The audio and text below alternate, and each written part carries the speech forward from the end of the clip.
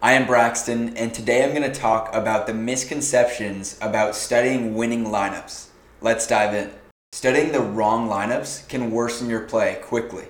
You intend to improve your DFS play, and so you take a look at the lineups at the top of tournaments. The intention's good, but studying a bad lineup that happened to finish well in a tournament is harmful for your play. Lineups that are expected to lose money can still make it to the top. There is so much variance involved in large field tournaments and just, in sports or NFL in general, that even lineups that are bad, that won't make money over time, can not only cash, but win it all.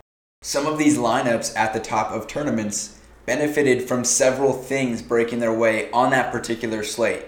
So be wary of some of the tournament lineups that you see at the top. I used to fall into this trap. I was looking to become a better DFS player, and I would look at these tournament lineups at the top and think that these must be lineups that are expected to make money over time.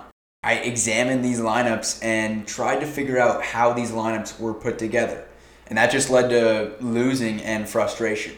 At one point, I tried to mold my roster for the upcoming week based on the identity of these past winning lineups.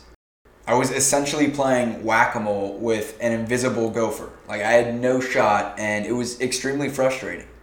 Instead, gather a list of some of the top DFS players, the players that can consistently win and build profitable lineups, and study their lineups. I've made a habit of doing this, and it's made a big difference in my play. I build much better rosters than I used to because of this. And the website that I use to do this is ResultsDB, and I will put a link to that website below this video. Some of the reasons why those lineups are so great to study is because those are lineups of people that have major skin in the game and have proven that they can consistently win. Those are the lineups that we can glean the most valuable information from. Be cognizant of which contest the lineup that you're studying is from. Recognize how much leverage and correlation they've built into their lineups in accordance to the contest that they've entered and how they managed to do so. Analyze how the pieces work together to form a profitable lineup. Most beginner DFS players look at the winning lineups of the past week and try to build lineups similar to those. Avoid this trap.